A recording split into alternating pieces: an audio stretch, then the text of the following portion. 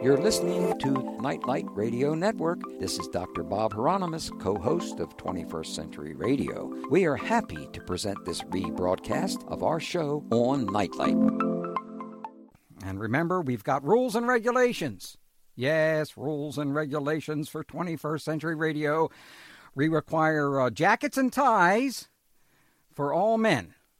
And women have to wear crenolines and 7-inch heels and have to have Tonys. You got to wear all of those things, friends. It's no smoking, too. You can't smoke. Rules and regulations. And we have further rules and regulations. What are they? Now I know you know what they are. First of all, we are not alone in the universe. Repeat after me. We are not alone in the universe. That's right. And never have been. No, we never have been. There's a lot of folks out there. They're not even in physical bodies. They're all over the place. They're all over the place right here. You see them in my studio. Now, that's number one. Number two, rules and regulations, is that what we do to the earth, we do to ourselves. That makes sense, doesn't it? Well, probably not to some of our skeptical friends in Psychical. They don't necessarily feel that we even have global warming yet. Well, they'll catch you on. They'll catch you on. And finally, human beings are not machines. Have you noticed that? It's true. Yeah, well, there might be a few. I can think of a few. Yes. However, all human beings come with an immortal ingredient. Ingrediments, as they used to say on Jack Benny's show. Jack Benny. Ingrediments. And you can call it spirit, you can call it soul, you can call it whatever you want to, but it's immortal.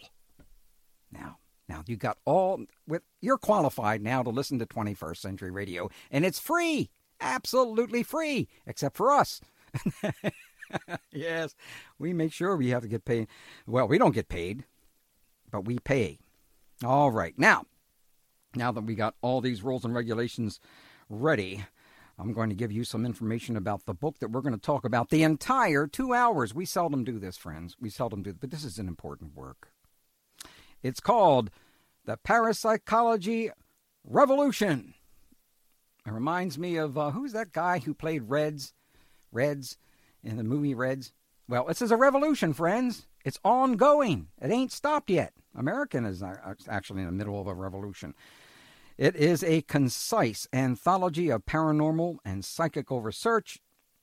It's a compilation and commentary by Dr. Robert Schoch. Dr. Robert Schoch has joined us maybe about 427 times.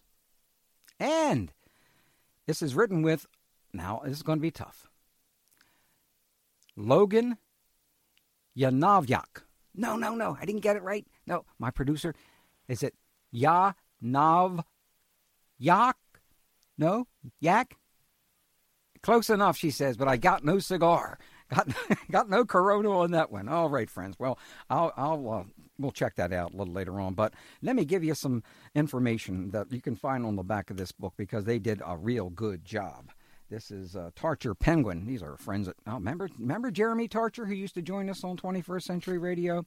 Well, it says, grounded in scientific acumen and constructive inquiry, this anthology shines a rare, clarifying light on the controversial realms of psychical and paranormal research, collecting key reports, essays, and arguments from more than a century of investigation into matters such as clairvoyance, telepathy, and poltergeist activity. Now, what does our dear friend Dr. Sally Ryan Feather, have to say about this?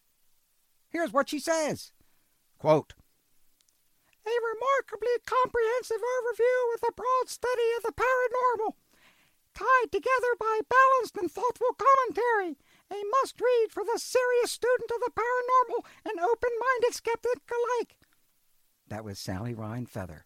I imitated her voice. You may have noticed that. Now, who is this alleged Dr. Robert M. Schoch? Well, he is a full-time faculty member at the College of General Studies at Boston University since 1984. That's a previous incarnation from Texas. I just popped in there. Me and Willie Nelson hanging down there. He earned his Ph.D. in geology and geophysics at Yale University. Wow! I wonder if he's a member of Skull and Bones. Well, we'll find out in just a few minutes. He is the author most recently of Pyramid Quest, a graduate of the University of North Carolina at Chapel Hill. Now, Logan, I'm not even going to attempt the last name pronunciation because I must have got it wrong, or my producer would have said something. Logan has been active with the Rhine Research Center in Durham, North Carolina, the nation's premier facility for studying the paranormal. And I'm going to say hello to Logan first. Logan, are you there? Yeah, hi. Have I embarrassed you enough, Logan? No. No, I haven't. Now, you almost got my last name right. Almost? Yes. Okay, would you pronounce it for us, please? Yonavjak. Of course, Yonavjak. I knew that now. And is this Dr. Schoch? Is he still there? I'm here. How have you been, Bob? Good. Good to hear your voice. And your pitching arm's doing well? You ready for the upcoming series? Oh, I guess so. You guess so. You better really get yourself in shape. With a book like this, you're going to get yourself in trouble, Bob. Oh. Well, you've never been I feel like I've done that before. Yeah, I noticed that. Another lifetime, I imagine. Not in this lifetime, though, right? That's right. That's right. Okay, well, this is an important book, friends. And that's the reason why we decided it was important to have them on for both hours. That's unusual these days. Now, Robert, what have you been doing lately before we get into this book? What have I been doing besides? No, yeah, what have you been doing? Well, how should I say it? I don't want anyone to think that I've forgotten about the Sphinx and the pyramid and Egypt and ancient ruins and all that type of stuff. So I continue with that. We're trying to get a group of geologists together. You remember John Anthony West. How could I forget Uncle John? Exactly. How could you forget him at all? Oh. No one could. We're working on getting a panel of geologists together to continue the studies of the Sphinx and the redating of the Sphinx, that type of thing. And I continue to be interested in ancient monuments around the world, so I continue that research. In fact, I think that ties right in with the research on parapsychology. Why is that? Well, because what I found, something that I was asking myself, I found myself wondering about for years, looking at the Great Pyramid, looking at other ancient structures, is what is the purpose of these? And, the Great Pyramid, we've talked about this before, it's certainly not just a big glorified tomb. Oh, of course it is. Yeah, I mean, that's No, ridiculous. of course it is. That's all it has. Right. That's all it ever has been. Yeah, Logan, you believe that, right? Oh, of course, yeah. No, I'm talking to Logan now. Logan, it was just built for one vainglorious photo. I called it almost Pharaoh. Right, that's exactly it. That's all there was to it. Yeah. Now you got to understand, she's been there with me, so. Well, then that's a problem in itself, because you probably now her reputation is now besmirched. I can see I can see some of my friends over there. God bless Zahi Hawass and those other folks. He knows the truth. He knows the truth, and I had to deal with him back in 1980. You can imagine what. I can imagine. Absolutely. That was absolutely. And thank heavens it was Anwar Sadat that introduced us. If it weren't for that, I think I would have gotten in all kinds of trouble.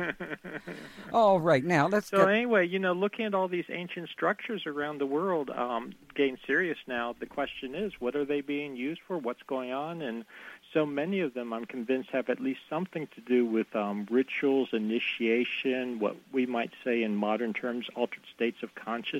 Mm-hmm. So you can see where that ties in with, really looking into the paranormal and psychical research. Well, I'm so glad you went into this area, because I've always loved the quality of research that you've done. Thank you. It's really you've made major differences in various areas, and I'm just so surprised that no, I guess I shouldn't be, because Egypt moves. They don't move slowly. They just don't move. I mean, they just don't move. Yeah. Modern Egypt. Yeah, and it's very unfortunate in this research. We would have thought back in 1992, 1993, 1994, 5, et cetera, that they would have really discussed this issue and without trying to BS us. But unfortunately, I'm afraid they can't. Right. Yeah, 10, 15 years ago, we never thought, how should we say, this little progress would have been made. That's right. On that front. But I bet you Logan thought so. Right, Logan? Didn't you feel it almost right away? Sorry, what? I said, don't you think that the progress in the area of research into the monuments in Egypt is going especially slow? I'm surprised. I'm surprised that it's been so slow, and it seems pretty obvious to me that the Sphinx was built much earlier than previously imagined by Egyptologists. So. Well, it's time to get pretty serious about this area called parapsychology and the paranormal, because as soon as I'm saying something like paranormal and parapsychology, I can see, I'm used to seeing into people's minds these days, of course, Bob, and I can see there's a group over there in Hamden that's saying, yep, now Bigfoot, aliens, right, exactly. and our friends in Glen Burnie now are saying, yeah, it's all about UFOs. Yeah. And such, but let's find out what we really mean when we talk about the paranormal. Yeah, what we really focus on in this book, and I'll let Logan chime in a second too. We really focus on classic, genuine, what I would call genuine paranormal phenomena, and the core of that is essentially the modern term is telepathy, mind-to-mind communication, interaction, without the use of the known senses. So telepathy related to that clairvoyance, premonitions, that type of phenomena. Sometimes those are referred to as mental phenomena within the psychical or paranormal realm. And then the other aspect is mind over matter issues, referred to as psychokinesis or PK for short. And really within that category, PK, is micro PK, for instance, the long time studies at places like Princeton, the PAIR laboratories, Princeton Engineering Anomalies Research Laboratories, which unfortunately just closed down. Yeah. But that was a funding issue, and that had nothing to do with the research per se. It had to do with other issues.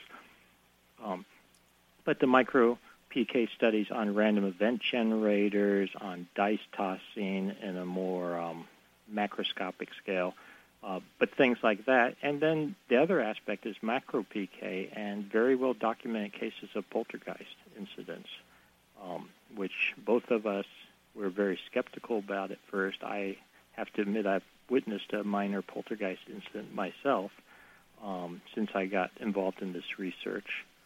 That'll convince you, all right. I will convince you, but there's very, very good documentation of poltergeist incidents, and also not just that they occur, but they occur with regular patterns. Mm-hmm. For instance, the incidence of occurrences drop off, as one would expect, with distance from the person that seems to be the center of the activity. So again, one thing that I found, and I'll let Logan make a comment in a second, is that, when you start sorting out the fraud, you start sorting out all the nonsense, you get down to the core, genuine, I'll call it paranormal phenomena, there are regularities, there are patterns that make sense. Now, it might be outside the bounds of normal science, but that doesn't mean there aren't patterns and regularities. Mm-hmm. What would you like to add, Logan? Well, I guess generally parapsychology and paranormal and psychical research have had so many things lumped into them that people think of Bigfoot and they, immediately associate that with paranormal or parapsychology. So I think Dr. Schoch did a good job explaining ESP and PK, and psychical research. The term psychical research is more usually associated with some of the earlier studies, which we'll get into later, that the SPR, the Society for Psychical Research, started studying back in the 1800s, the late 1800s, and parapsychology was actually thrown in as a term around the 1930s with J.B. Rhine when he tried to take out survival research and just focus on ESP and PK. And then in the 1940s, the term psi was actually used by Sue Less and Wiesner to describe ESP and PK under a general category. So instead of using parapsychology, it's just another confusing term, but it's psi. So you'll hear us refer to all of those terms as we talk. Yeah, and I also would add in that some things that people call paranormal, like Bigfoot, that's really a whole different category, sometimes referred to as cryptozoology, more or less. There's nothing particularly paranormal about a Bigfoot. If we should in the future capture a Bigfoot, it's just a new species, a previously unknown species. Well, I have always liked the work of Dr. Grover Krantz in this particular area, and unfortunately he passed on more recently. Yeah. And I think if he'd still be alive, that area would continue to grow and develop, of course, along with Lauren Coleman and others who have done terrific jobs. And, exactly. And that type of thing. Now, we're going to take a break here. And when we return, we're going to find out a little bit about why you guys decided to put your necks on the chopping block here, because there really is when I talk about these kind of things with my friends at Hopkins and elsewhere, they're still living in 1946, some of them, unfortunately. Yeah. But so we'll find out why you're doing that, and I'm glad you are. With our guest, we're going to call him. This is the Bob and Logan Show here on 21st Century Radio, and the book is called The Parapsychology Revolution, a concise anthology of paranormal and psychical research by Tarcher Books. Please go to robertschoch.com, spelled Robert, SCHOCH, SCHOCH.com, or go to 21stcenturyradio.com and click on this week's show at the top right-hand corner. We're righties. Hello, this is Ingo Swann, the author of Penetration, The Question of Extraterrestrial and Human Telepathy. And you're listening to the wonderful 21st Century Radio with the amazing Dr. Bob Hieronymus. Well, hey, this is 21st Century Radio. It really is. I'm what's left of Dr. Bob Hieronymus in this incarnation, and Dr. Robert Schoch and Logan Yonavjak. Did I get it right? I hope I did. Yes, The Parapsychology Revolution, a concise anthology of paranormal and psychical research, Tarcher Books. And please go to the website, robertschoch, SCHOCH.com. Now, we touched on this a little bit about why you became interested in doing this book, particularly going out on a limb and putting a book on this particular subject. And you know, friends, as I've said before, and this is kind of shocking in itself, there are Americans that think the Statue of Liberty, the Liberty Bell, and the American Eagle are all satanic. Did you hear me? This is true. Now, if they think that these things are satanic, imagine what they're going to think of the paranormal. Well, how would you like to begin this, Robert? Well, I guess there's several sort of lines of why I got involved with this, and then I'll let Logan comment on her involvement. But one is it ties in my mind, very clearly with the ancient monuments, and I think, to be blunt, some of the ancient monuments, at least, were being used to, should we say, almost as machines, and I hate to use that term, but it comes to mind at the moment, to sort of increase the probability of paranormal phenomena, or sort of to induce paranormal phenomena. And I'm talking in terms of ritualistic practices, initiation rites, that type of thing, where I think there was a component when you start looking at the ancient literature, like the Egyptian literature, the little that we have survived, that supports this. So I became very interested in it from that point of view, because, was this just something that they were saying, or could there be some reality to it? Also, I have a degree in anthropology at undergraduate level, and even when I was saying anthropology, among indigenous traditional cultures and societies, you keep seeing what seem to be paranormal phenomena popping up. These are generally just dismissed by modern academics as, they're hallucinations, they're delusions. But I always had this nagging feeling, well, could there be something to it? And then I have to give Logan credit. She really got me looking at this further. And we've talked about this before in other contexts. I like to try to be someone that if I'm looking into something, I call it the way I see it. And I start looking into this whole business of the paranormal and parapsychology. Honestly, going into it, I was incredibly skeptical. But I have to admit, there's something to it. At least I'm convinced there's something to it. And not only is there something to it, but it's non-trivial. I think it's incredibly important and really expands our view of the world, our view of the cosmos, our view of what it means to be human. So I think it's important enough. You have to stand for what's sort of true. Well, Logan, so you pushed Uncle Bob here into a tough between a rock and a hard place. Is this correct? Well, he did have tenure, so he had a little more. He was a little more liberal of what he could publish and what he couldn't. But yeah, I came across a book. Actually, it was given to me by my mother. It was called The Field. Oh yes, McTaggart. Yeah, I was really impressed by it, and to be honest, I had not really thought about parapsychology at all throughout most of my adult life.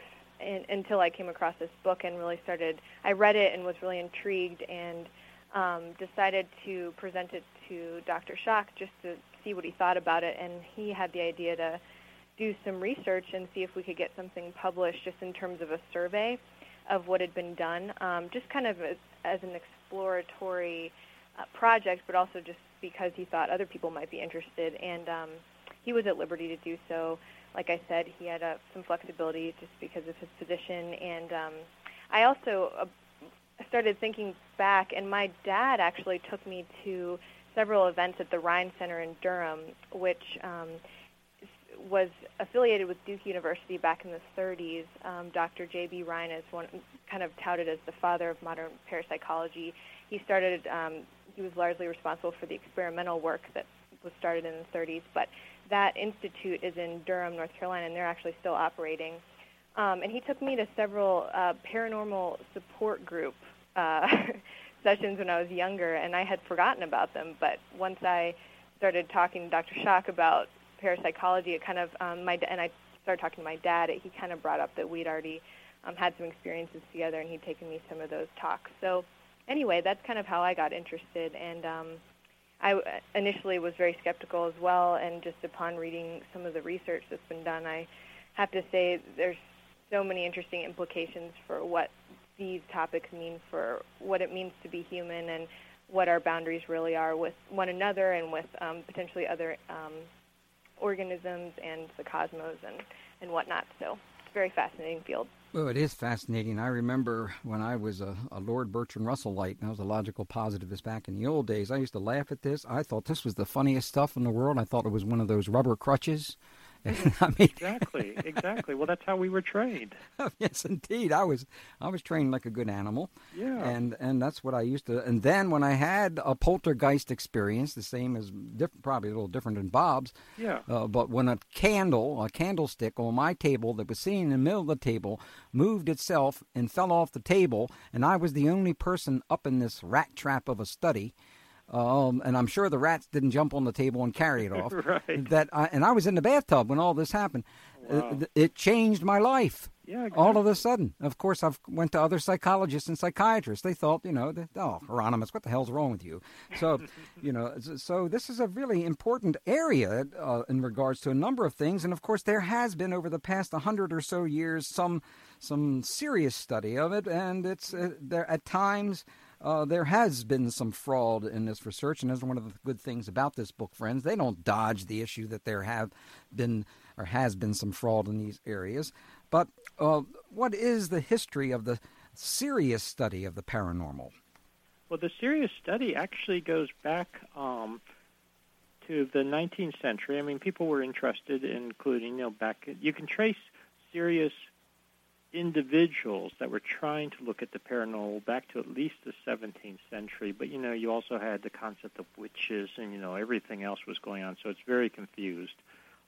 But the modern research in the paranormal really goes back to the founding of the Society for Psychical Research in 1882. And this was a group of very well-educated men and women in England who founded the society in 1882, specifically to look at what we now call paranormal phenomena. They usually used the term psychical at the time, and these were, well-educated philosophers, physicists, humanists, lawyers, theologians, et cetera, I mean, a very elite group. And the Society for Psychical Research still is in existence, still is carrying on its work, still publishing the journal and the proceedings. And one thing we looked at was their early work in the first few decades of their existence the late 19th, early 20th century, and it's amazing how the quality of the work they were doing. They were applying statistical studies to paranormal phenomena. They were carrying out experiments. They were documenting cases of paranormal phenomena, what we would call spontaneous cases, and not taking things on faith. They were not just accepting anything that came along. In fact, they were accused in their history many times, and still are accused of being, quote, skeptics, because they won't accept just any old story about paranormal phenomena. It has to really be well documented, but they've documented now in over 125 years of existence an incredible number of very well documented cases, and also carried out very good lab research, or sponsored very good lab research.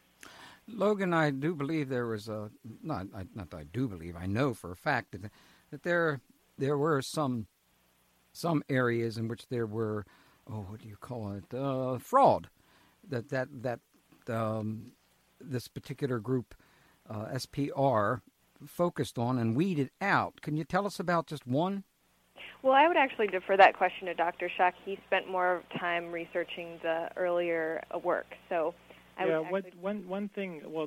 One thing that Logan, you should pick up in a second with the Rhine. You mentioned them a little bit, but one thing that was happening was that a lot of the early work was tied in with seances, old classic 19th century style seances. Mm-hmm. And it turned out that many of these were absolutely abysmal from a scientific point of view. And what you get is blatant fraud in some cases, and they exposed many cases of blatant fraud. And one group in particular, one clientele, should we say, that was very interested in the whole what we now call paranormal phenomena, were the classic spiritualists. And they were quite upset when some of their prime spiritualists, channelers, we might call them now, were exposed as frauds. But in other cases, they found that certain mediums, they could be studied very carefully, and the phenomena were genuine.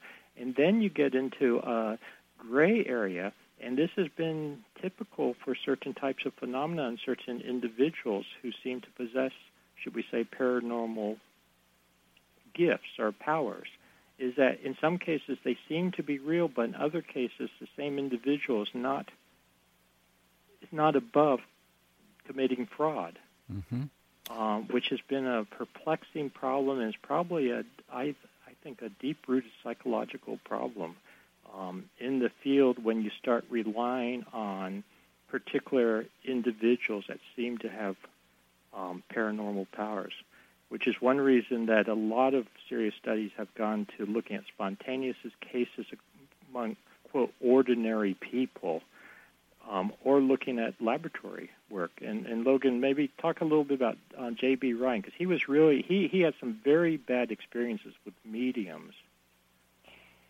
In fact, one of the first things that Rhine did when he became interested in studying paranormal phenomenon is he went to a few of the seances and actually wanted to see firsthand the work that some of the mediums were doing. And one of his first experiences, and the name of the medium escapes me, but... Marjorie. Yes, Marjorie. Yeah. Exactly. He actually... when he went to witness the event, he thought it was a blatant problem of fraud, and actually refused to admit that refused to say that he thought something legitimate was going on. He actually thought it was fraudulent, and that actually caused some rifts within the spiritualism community, and they all, expected him to bow down and say, well, that it was legitimate, and he refused to do so. And he actually took that experience, and it propelled him into wanting to try and bring parapsychology into the laboratory and just focus on what he thought could be studied objectively, and what he thought to be objectively with the card-guessing experiments and other forms of experiments that he developed based on his experiences with fraud. So he actually took those very seriously, and was very quick to expose fraud when he came across it several times. that happened in his laboratory, where one example was an experiment with a man named, a researcher named Smith, who was found, actually had messed with some of the experimental data, and had 20 years later it was one of the touted pieces of evidence for telepathy, and it turned out that it was fraudulent, and Ryan immediately reported it, even though it didn't look good for his lab. So, well, obviously. Yeah, one thing I'd point out is a lot of the skeptics, they'll pick up on one or two cases of fraud in the field and then try to dismiss everything. But in fact, I mean, to put it bluntly, you have fraud in every field. The medical field is... how can you say that? Oh, yeah, right. Robert, I mean, come on. I know. I'm really going out on a limb here. I'm really going out on a limb here. Those pharmaceutical companies wouldn't ever attempt. No, never. They only have our best interest in mind. Yeah, and they certainly aren't going to charge us. They'll only charge us what's really necessary for the creation. I know. Exactly. But as Logan just pointed out, it's really been, despite what certain skeptics and debunkers want to try to claim, it's really been the parapsychologists and the researchers of the paranormal themselves that have been the ones that have weeded out fraud among their ranks, have been the first to point out fraud. One thing I found is that among serious researchers, there's a very strong level of integrity, and they're not afraid to call it the way they see it. And when they see fraud, even if it looks bad for themselves, they'll call it.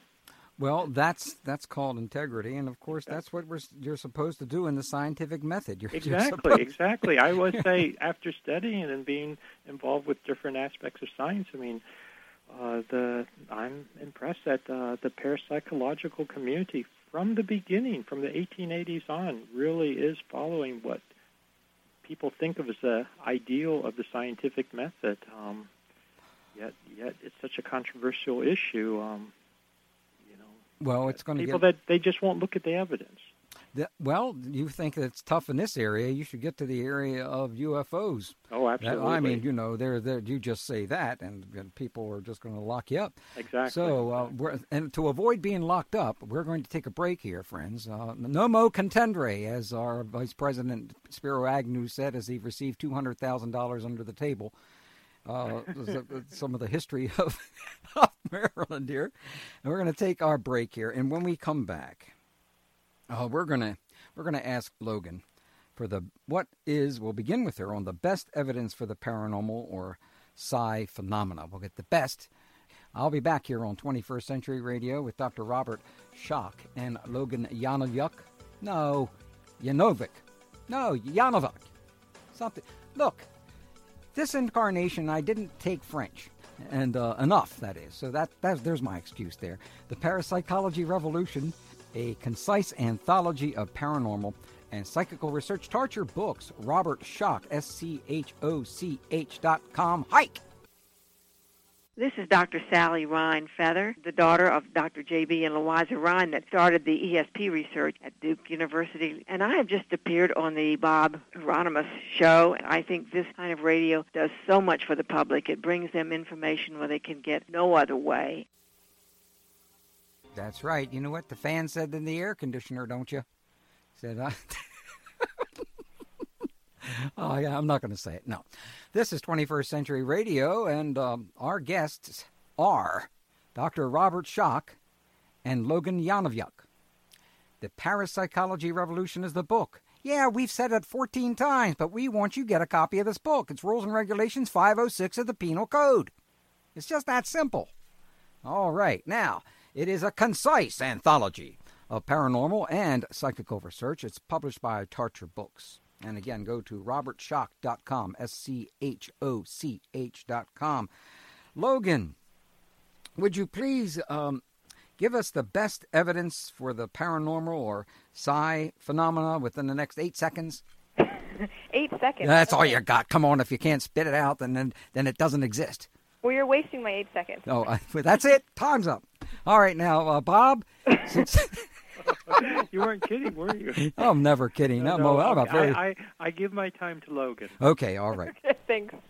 Well, I would say the most exciting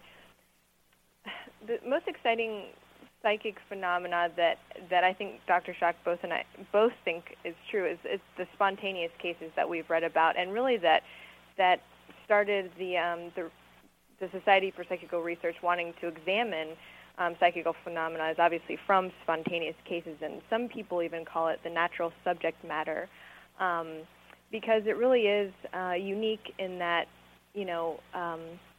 spontaneous cases offer different information about the phenomena that you just can't get in the laboratory, and it's arguable that psychic phenomena are difficult to bring into the laboratory because they're difficult to put under control in the way that we usually think of scientific phenomena. And so I would say a lot of the authentic spontaneous cases give some of the best subject matter, and they're the most intriguing.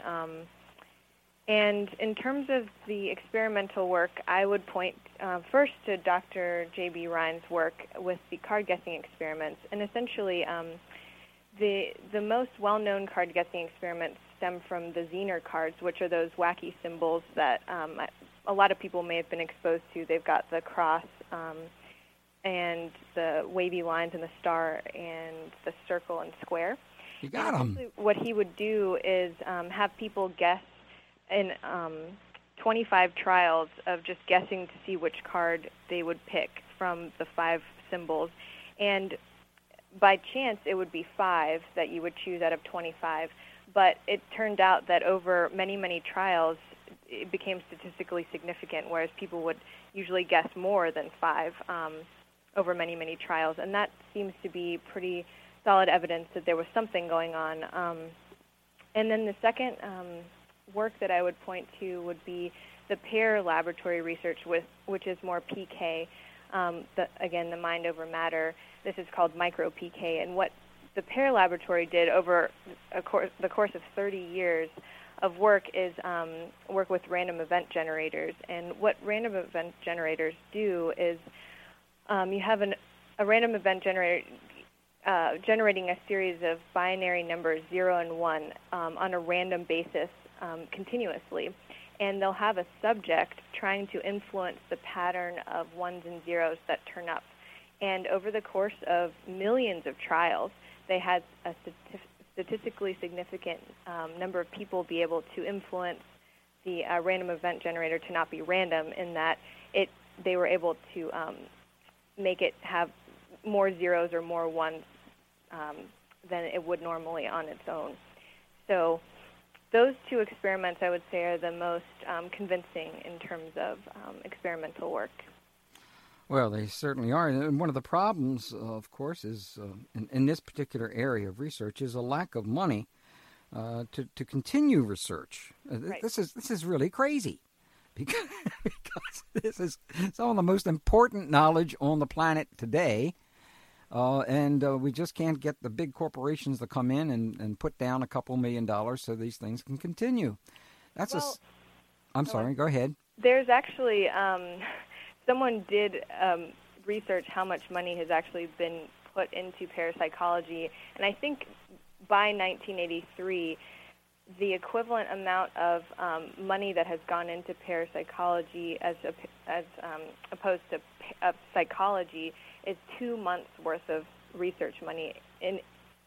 So basically, so much money, only 2 months worth of research money has gone into parapsychology as psychology has had over the course of like 100 years. So there really is no funding. Yeah, basically 100 years worth of parapsychological funding is equivalent to 2 months or so in normal psychology. It's just incredible. It's actually absolutely amazing that as much research has been done in parapsychology given the lack of funding. Well, do you think that it sounds like a bunch of politicians are handling all this? Because I'm afraid they don't want people to know this stuff. I think there's both a sort of a fear and repulsion, and also on several levels. I mean, one, people are just indoctrinated that this can't be, and then I think there's a real fear that what if it is the case? I mean, people all of a sudden think mind control, et cetera, et cetera. Well, yeah, there's a lot we could say about that, but we don't have enough time. We have too many other things that we need to cover. But I do want to mention that fact that, but then again, there are such things as you mentioned, fraud. And one of the things I enjoyed about reading as various aspects of the book dealt with finding out that there were Rhine-type card calling experiments that were fraudulent in the sense that there was decks of these cards that were created so that you could cheat. Exactly. Yeah. So that's another problem. There's been explicit fraud, and that's a whole complex psychological problem in itself. Why people commit fraud. I think it has to do with people wanting attention to themselves. Certainly, I hate to say, but the paranormal seems to attract certain people are attracted to the paranormal, that they can take advantage of pretending or being fraudulent, being charlatans, and playing on people's gullibility. Well, what if? But you have that in every field, unfortunately. Oh, certainly you do. But what if you're you've got to perform on stage every night, and you just ain't got it that night? That's right. I don't think you're going to say to the folks out there, "I ain't got it tonight, friend." So no, hang it up. I think that's where sometimes. I think that you're definitely right. That's where it comes in a lot. And I've talked with Ingo Swann about it, Uri Geller about it, and a number of other individuals. Exactly. Not that they do that. It's just that they've related to me. Because this work can get boring. It really can. I wanted to draw attention. Well, you're going to have to draw attention to it as soon as we get back, dear, because I've wiped out all the hour here. We'll be back with our guest, Robert Schoch and Logan Yonavjak. And the book is called The Parapsychology Revolution, a concise anthology of paranormal and psychical research. It's published by Tarcher Books. Go to robertschoch.com. And our executive producer and research assistant who has pushed me down the steps 15 to 20 times in this incarnation to make sure we get this book done and I get myself out the door to get that biofuel into the Founding Fathers art car. That's Laura Kortner. And Jake Bryant, he's the guy that defends me. Guys need defense these days. Women know too much about the rabbit punch or the old 1-2. She knows how to give you the old 1-2. And, we're talking about an important book here tonight. Yes, we are. And it's a book called The Parapsychology Revolution, a concise anthology of paranormal and psychical research by Tarcher Books. And it's by Dr. Robert Schoch and Logan Yonavjak.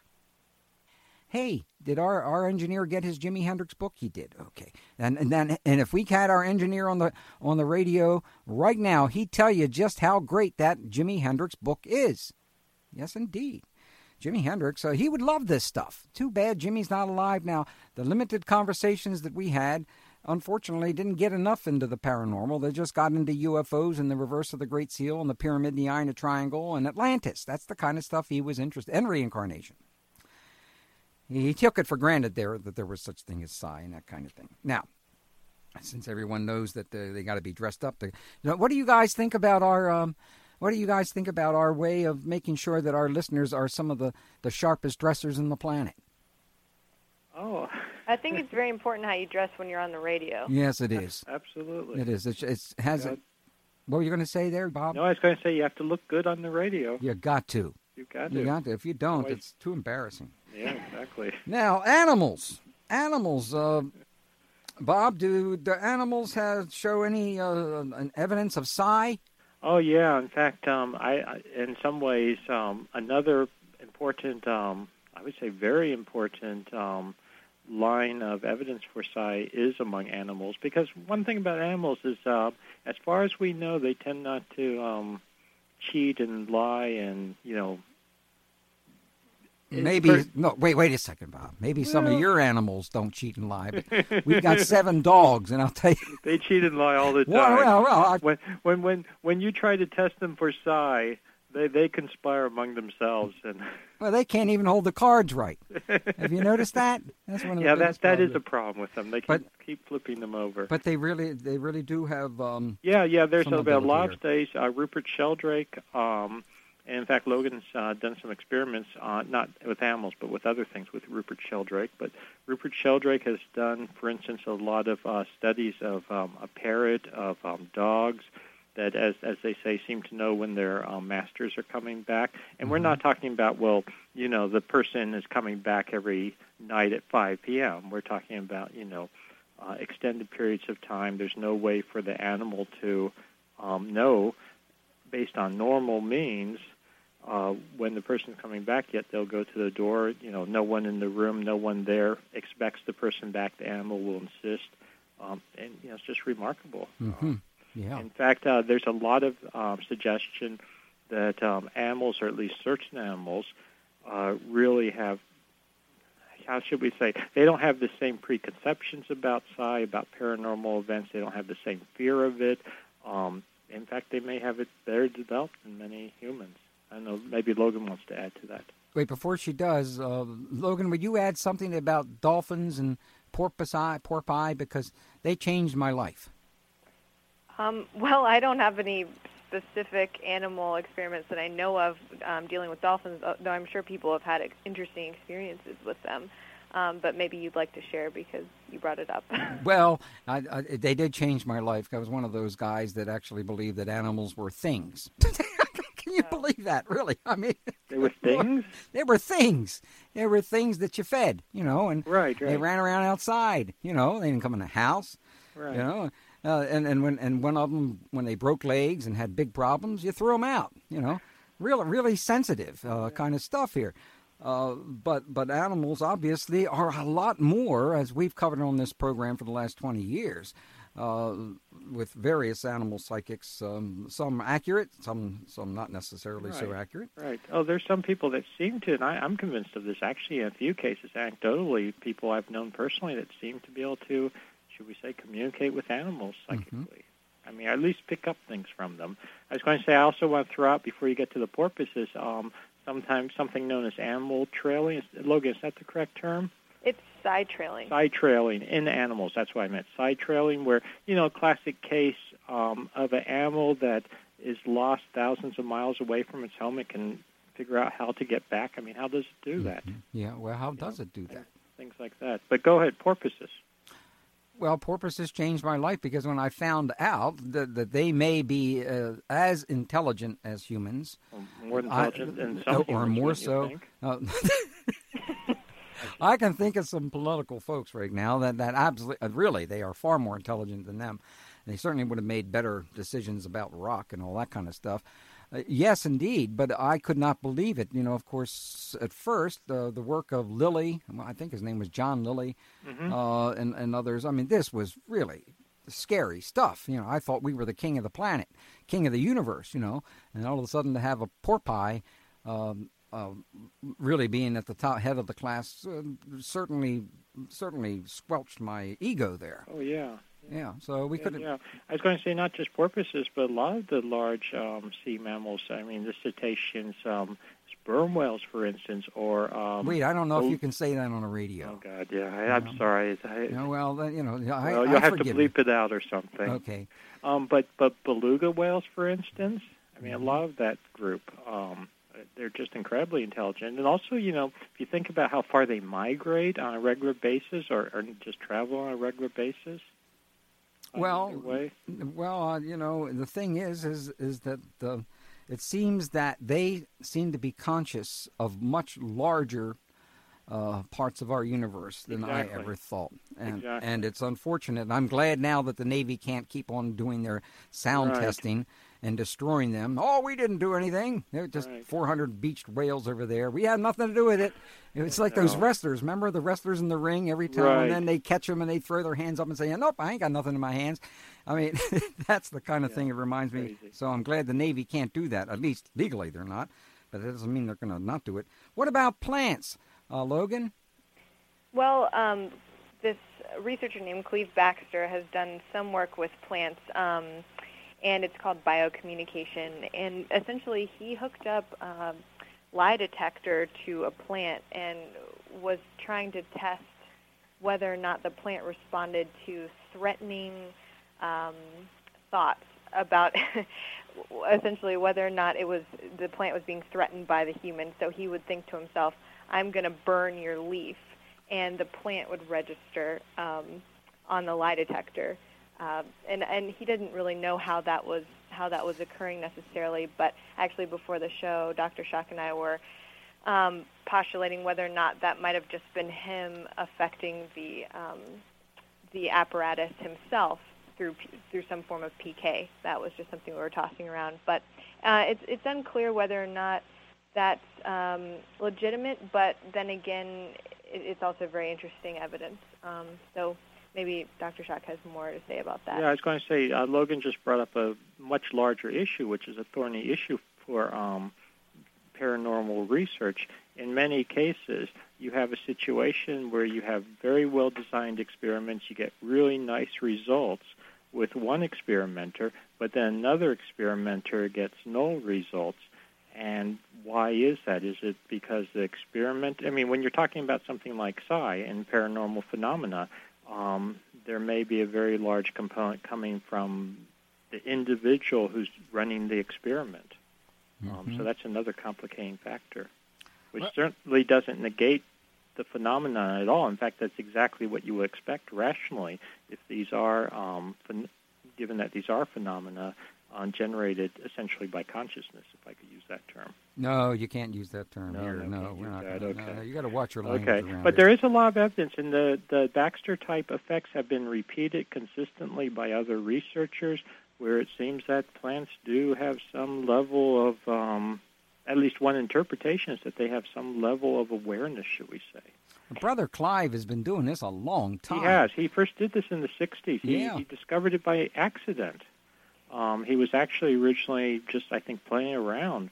Well, he originally just attached a GSR, which is a galvanic skin response, to the leaf of a plant, and he was not doing this to search for psi, but to see if watering the plant, as the water rose to the stem into the leaf, he was just doing another experiment and essentially kind of came across this idea of, or came across the psi experiment.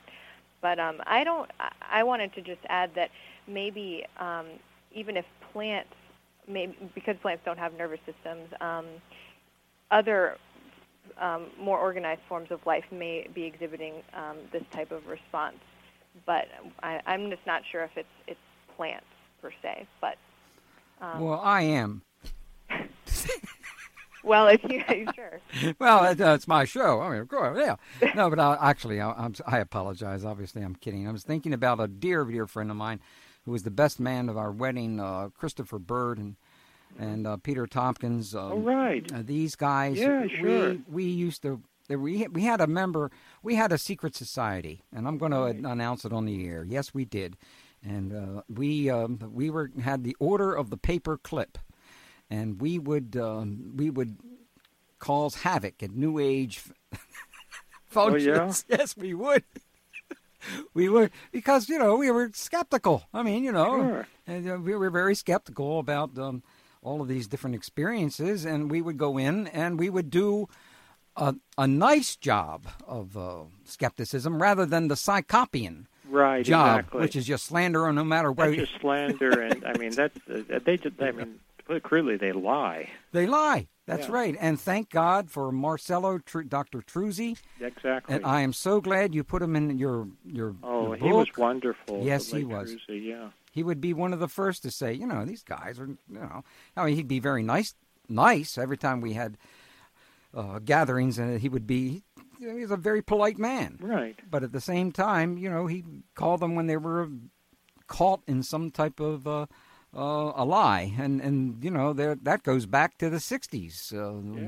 Even when we used to have the Order of the Paperclip meeting between myself, Peter Tompkins, and Chris Bird, we talk about how they were literally just going after personalities because they weren't going after the research. They didn't do the research. No, they didn't do the research. In fact, they would make their careers just attacking other people. How can you say that? No, I take it back. Sorry. Okay, good. It's a good. We got to thing keep to this show clean. Yeah, we got to. And now, since we get into this aspect of what's so good, I almost slipped into an Italian incarnation. What's so good? What's so good about the paranormal? Why? can it be used for anything practical, or is this just pie in the sky? Oh, Lord. Pie in the... Get that one? Hey, did you get that one, Logan, the pie in the sky one? I got that. Yeah, but what about psi? And psi or pie in the sky? Or phi? Phi in the sky. But anyway, is there any... deserves a big sigh.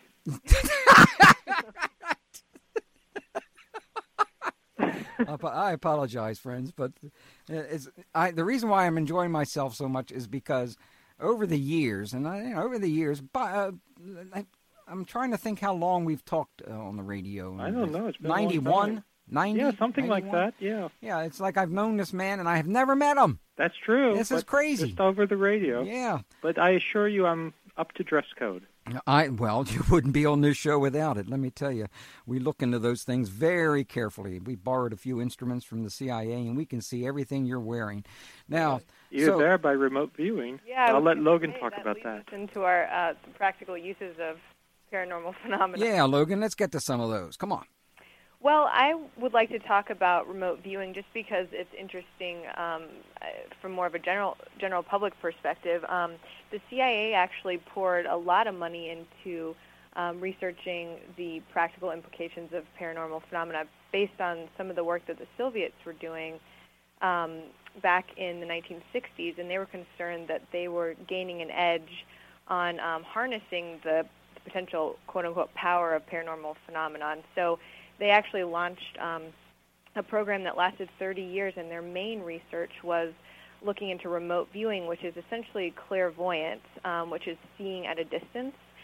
And this is gaining information about a location or person, but not through telepathic means.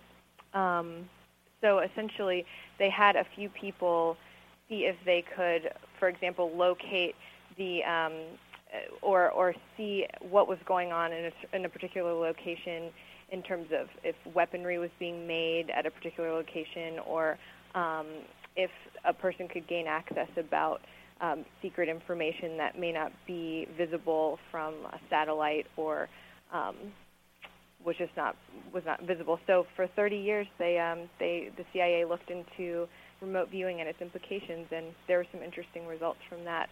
Yeah, they certainly had some success with locating Saddam Hussein. Exactly. They had an incredible amount of success. And we mentioned Ingo Swann before. He was involved in that, as you know. He was one of the first people involved as a viewer. He was kind of like my teacher, to tell you the truth. Yeah. Except that's why I kept giving him cigars. Oh, okay. Yeah, because I wanted to make sure I got an A. That's right. That's the best way. But I mean, the fact that the military and the CIA and the Defense Department, they were pouring money into this, and they were getting results and information that they couldn't get otherwise through remote viewing. Eventually, they gave it up. I think and went more high tech. Putting more emphasis on satellites and I guess they're 100% accurate information on weapons of mass destruction in certain countries. Mm-hmm. But well, we know where that led them. Well, I wish we had more time. 3 needed 5 hours. I can see that right now, and it's all my fault. Actually, it's not. It's your fault. It's never my fault. It's never the host's fault. Do you want to continue with some practical studies? I mean, we'd like to, but we got to take a break here. Okay. Got to take a break, and when we come back, we'll pick up a few more practical studies. Then we'll talk about the reincarnation and life after death. And my favoriteest person in the whole world in this particular research was Dr. Ian Stevenson at the University of Virginia. Anybody who's related to Virginia, as far as I'm concerned, should be given about the Nobel Peace Prize. That's the Nobel Peace Prize state, so to speak, as far as 21st Century Radio is concerned. We'll be back with our guests, Robert and Logan, and the book is, that's it, The Parapsychology Revolution, a concise anthology of paranormal and psychical research, published by Tarcher Books. Robert Schoch, SCHOCH.com, or go to 21stcenturyradio.com and click on this week's show at the top. Hello, I'm Dean Radin, author of Entangled Minds, and you're listening to 21st Century Radio with Dr. Bob Hieronymus. This is 21st Century Radio. I'm the alleged Dr. Bob Hieronymus, and our guests are Dr. Robert Schoch and Logan Yonavjak, yes. And the book is The Parapsychology Revolution, a concise anthology of paranormal and psychical research, torture books. And I'm certain that Psychical would want to ban this book, but we're going to allow you to hear her talk about it anyway. And you can go to robertschoch.com, Robert Schoch, that is, .com, SCHOCH.com, or go to 21stcenturyradio.com and click on this week's show at the top right-hand corner. Now, we were talking about practical uses of paranormal phenomena, and I do believe I saw Robert's hand go up just as we were about ready to take a break there. Robert, did you have something to say to the class? Yeah, I'm glad you saw that. That was your remote viewing. That's right. I did a lot of training. That's right. No, I mean, it does have practical uses. I was going to say the other practical uses that really have gotten some publicity, should we say, or are known, are uses in healing studies, remote healing studies. Mm-hmm. We have Larry Dossey wrote an article just for this book on that for us, summarizing a lot of evidence, numerous very well-credentialed individuals carrying out blind studies on the possibility or the use of, sometimes people refer to as prayer, but more than that, healing from a distance. I'll use that term. Yeah, we'll allow that. That it really does have an effect. It really does have a positive effect. Now, how exactly that's working, what the underlying causes are, is another question, but it's been verified many times. Dr. Dossey, or not, sometimes I used to call him Dosey, and I don't think you'd like that. Has joined us a number of times, and I just think his work is extraordinary. Over the past 15, 20 years. That's what is so amazing to me. There are so many important researchers nowadays in comparison back to the 60s when it seemed like we were sitting around in a paper bag or something. Oh, yeah, exactly. And there's a lot of work being done on this, but, you mentioned people like the debunkers, psychops, and whatnot. They, I think, more than anything else, they don't want to admit that there are serious people doing serious research that's above, it's above criticism, really, much of it. Well, I believe... talk about that, too, and then when you look at, you apply the same statistics to the parapsychological research as is applied to other types of scientific research, and,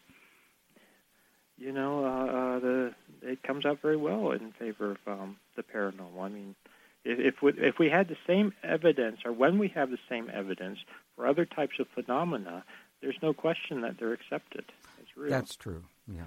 True. I was going to say real quickly, I wanted to mention, and this ties in with the healing, but at a different level, and Logan may want to join in on this too, is something I think that's very important is the paranormal phenomena on a personal level in particular, I think probably serve therapeutic, psychological types of functions, bonding functions between, say, married couples or family members, that type of thing. And I don't think that should be, I think that needs to be acknowledged, that this is very important. And it's a shame that much of the conventional medical community doesn't acknowledge such things. Or, in fact, if you look at things like the straight conventional psychological literature, people that claim to have paranormal experiences, that can actually be used against them to make out that they're somehow, I hate to use the term, but crazy, or that they're suffering from some kind of detrimental mental problem. Well, if we're still around, that's the level we're at. It's almost like witch hunting. It is witch hunting. That someone can have a valid paranormal experience, and certain, and again, I don't want to go off too much on a tangent here, but, certain people in the conventional medical profession are so ignorant, I would say, this is me speaking, so ignorant of such things that they actually use that as evidence to diagnose pathology in them. Correct. Yes, indeed. It's insane. Well, I think that'll change in about 20 years. I hope. Well, it will, because I believe what's happening in all these areas is the scientific evidence is growing so strong over a period of time that it's going to be, I don't think they're going to be able to to change it. I believe that Psychical is going to go out of business. I certainly hope so. And I mean, yeah, and it's growing, and I agree with you. It's growing, and that's despite the lack of funding. That's despite right. the suppression. That's despite people like Psychops who are actively trying to belittle it and, just name-calling and lying. And, I mean, the tactics they use are just... They're abysmal. Abysmal. Yeah, they really are. I've seen it in person, and we aren't going to spend any more time on that. Now, but people have to be aware of it because, I mean, they do have a public forum, and they unfortunately, I think, do a decent job of getting their message out, of harassing and making fun of anyone dealing with the paranormal. That's right. I think it's important that people realize what and who they really are. They have more than a forum. Yeah. They have literally friends. I'm sure, Bob, you've been on a lot of different television shows and networks and that kind of thing, and you will see this repeatedly over and over and over again, that those people who produce some of the shows that I've been on History Channel, on Discovery Channel, on National Geographic Channel, they are literally forced to bring in the other side. Exactly. And I don't care about the other side from the standpoint if they are skeptical, but these guys aren't skeptical. They're not skeptical. They're what would you call them? They're debunkers is one term we use. Well, they're worse they passionately. I mean, they're fundamentalists. Correct. They passionately believe what they believe, and they close their minds to everything else. Has nothing to do with science. Exactly, and that's something that we talk about in the book, and Truzzi talks about in the article that we have from him. And, in fact, something that a term we use to try to distinguish this is true skepticism versus the skeptics with a capital S, who are not skeptics at all, but simply people who have their own very strong beliefs, and their basic belief is there can be nothing valid among paranormal phenomena. Reincarnation and life after death. Logan, you want to begin with this one? Logan? I'm going to defer to him on that one. Oh, you're okay. Oh, you want to defer that to me? She's deferring her payment. Well, I'll start and then let Logan join in. I mean, something you mentioned was Ian Stevenson, who just he's unfortunately passed away now recently. Yeah, he certainly has. Yeah, but he did for decades incredible amount of work, really documenting cases of what he referred to as, by different terms, but apparent cases of incarnations, reincarnation, and his typical cases where the most classic case that he would document would be where he had a young child, and many of the cases were from places like India, Burma, etc. Interestingly, places where reincarnation is more acceptable, perhaps for religious reasons or mainstream, among mainstream members of those particular societies, but where children would apparently remember past lives very early on, and then talk about it. In some cases, and I find this incredible, and we talk about it in the book, children would actually show physical traits or characteristics that seem to correspond to the previous life, and they would talk about it. In many cases, apparently they were incarnations of someone who had died within just a few years of when they were born. In many cases, from, say, another village within a couple of 100 miles.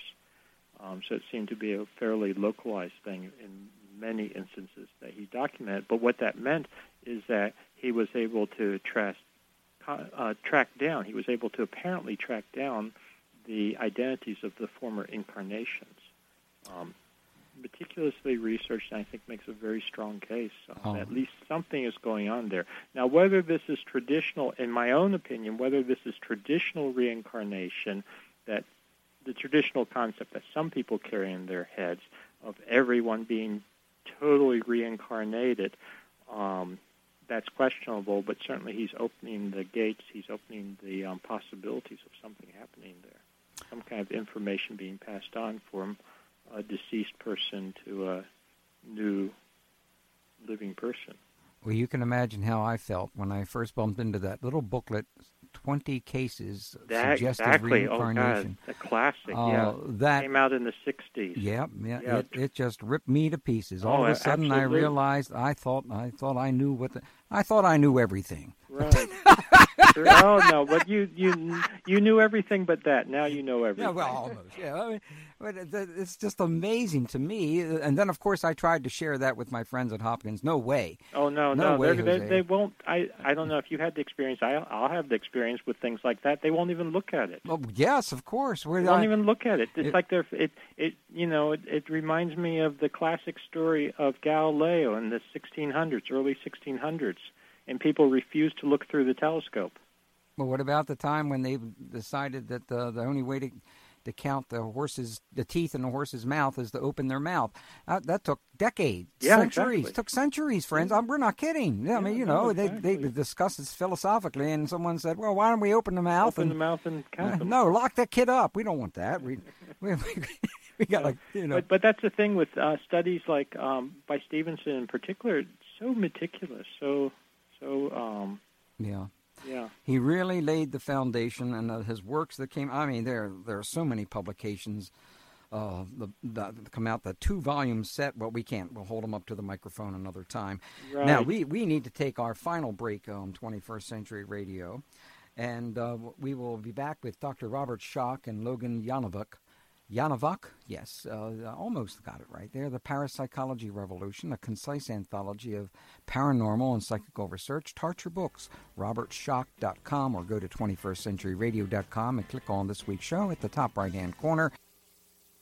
Hello, this is Uri Geller, and you're listening to 21st Century Radio with Dr. Bob Hieronymus. I'm what's left of Dr. Bob Hieronymus in this incarnation. Yes, it's true. I'm just a lowly PhD, but that's the way it goes. Took 5.5 years, and I don't know how many bucks to get it, but, that's the way it goes. Now, our guests are Robert and Logan, and their last names are secret. We're keeping them secret because we don't want them beat up as they leave the studio tonight. We got a lot of psychopians out there who'd like to get their hands on these folks. And the book is called The Parapsychology Revolution, a concise anthology of paranormal and psychical research published by Torture Books. And please go to Robert Schoch, SCHOCH.com to check the oil, as we used to say. And in the limited time that we got, if paranormal phenomena are real, what accounts for them? Who would like to take them on this? Would you like to start with this, Logan?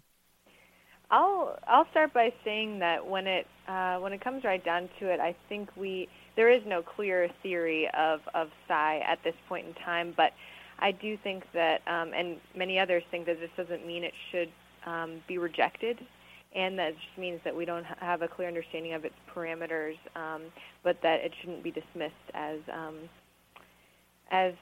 a very, very important line of inquiry and something that has large implications for our understanding of the world and of our interactions with others and of ourselves. So, but in terms of there are several theories out there, and Robert will talk about those a little more. Yeah, Robert. Yeah, I was going to say that's a really good question. In fact, that's one of the classic questions that's proposed by the debunkers, and they think they've got you when they say, well, what accounts for it if it's real? And there's no universal answer. What they seem to forget is there's lots of phenomena in science that we really don't know what the underlying mechanism of the phenomenon is. In fact, when it comes right down to it, if you even think about gravity, there's still a lot of arguments as to what causes gravity. Are they gravitons, or is it a warping of space-time, et cetera? I mean, theories for phenomena come and go. That being said, I would say that really the two most popular theories for the physical basis of psi right now are variations either on quantum mechanical theory. Well, actually, I'll say the three most popular ones, either quantum mechanical theory, thermal fluctuations that may be causing it, or various forms of electromagnetic theory. So the question really is, how can this information and potential energy be transmitted through channels that are not among the known senses, that are not among sort of classical physics as we now know them. But as we learn, for instance, more about quantum physics, we know of concepts like non-locality, entanglement. In fact, you just gave away a book that uses that term in the title, Entangled Minds. In the anthology, we have a couple of pieces, one by Paul Stevens that reviews the major theories for trying to account for psi phenomena.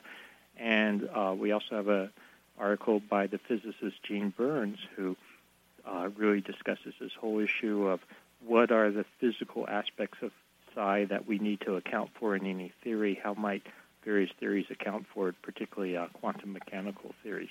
And I'd point out that Brian Josephson, for instance, a Nobel Prize-winning physicist, has come out very strongly in a number of papers suggesting that quantum mechanical theory may, in fact, elucidate a lot of psi phenomena, and even to the point he and others have suggested that by certain interpretations of quantum physics, you would actually predict certain types of psi phenomena, and then go searching for them, even if we didn't know about them already. The bottom line is, I don't think it's. I think we're actually getting closer and closer to having a comprehensive theory of what may be causing these. Well, there are a lot of things that I found very impressive in this book, and I was so glad to catching up on the late John Beloff, and I've never. Oh yes, he was wonderful. And I think I started with the relentless. Was that the relentless question? Yes, that's right. It was the relentless question. That's right. 1990. That's right. And so, but I very much enjoyed reading this again because, friends, this is not like it didn't happen 2 weeks ago or 2 months ago. It's been going on for decades. Now he has some basic approaches to positions that have been taken toward the paranormal phenomena, which I'd like to go down. Sure. Now, there were 5 of them, and I think we have enough time to cover this. Yeah. So, would you like to start with that, Rob, and then we'll ask Logan? Yeah, you want me to pick up with that? Yes, please. Yeah, one, and this is the classic psychop position, if you would, is total disbelief. And even to the point, many of the debunkers and whatnot, they even are to the point where they won't look at the evidence, basically.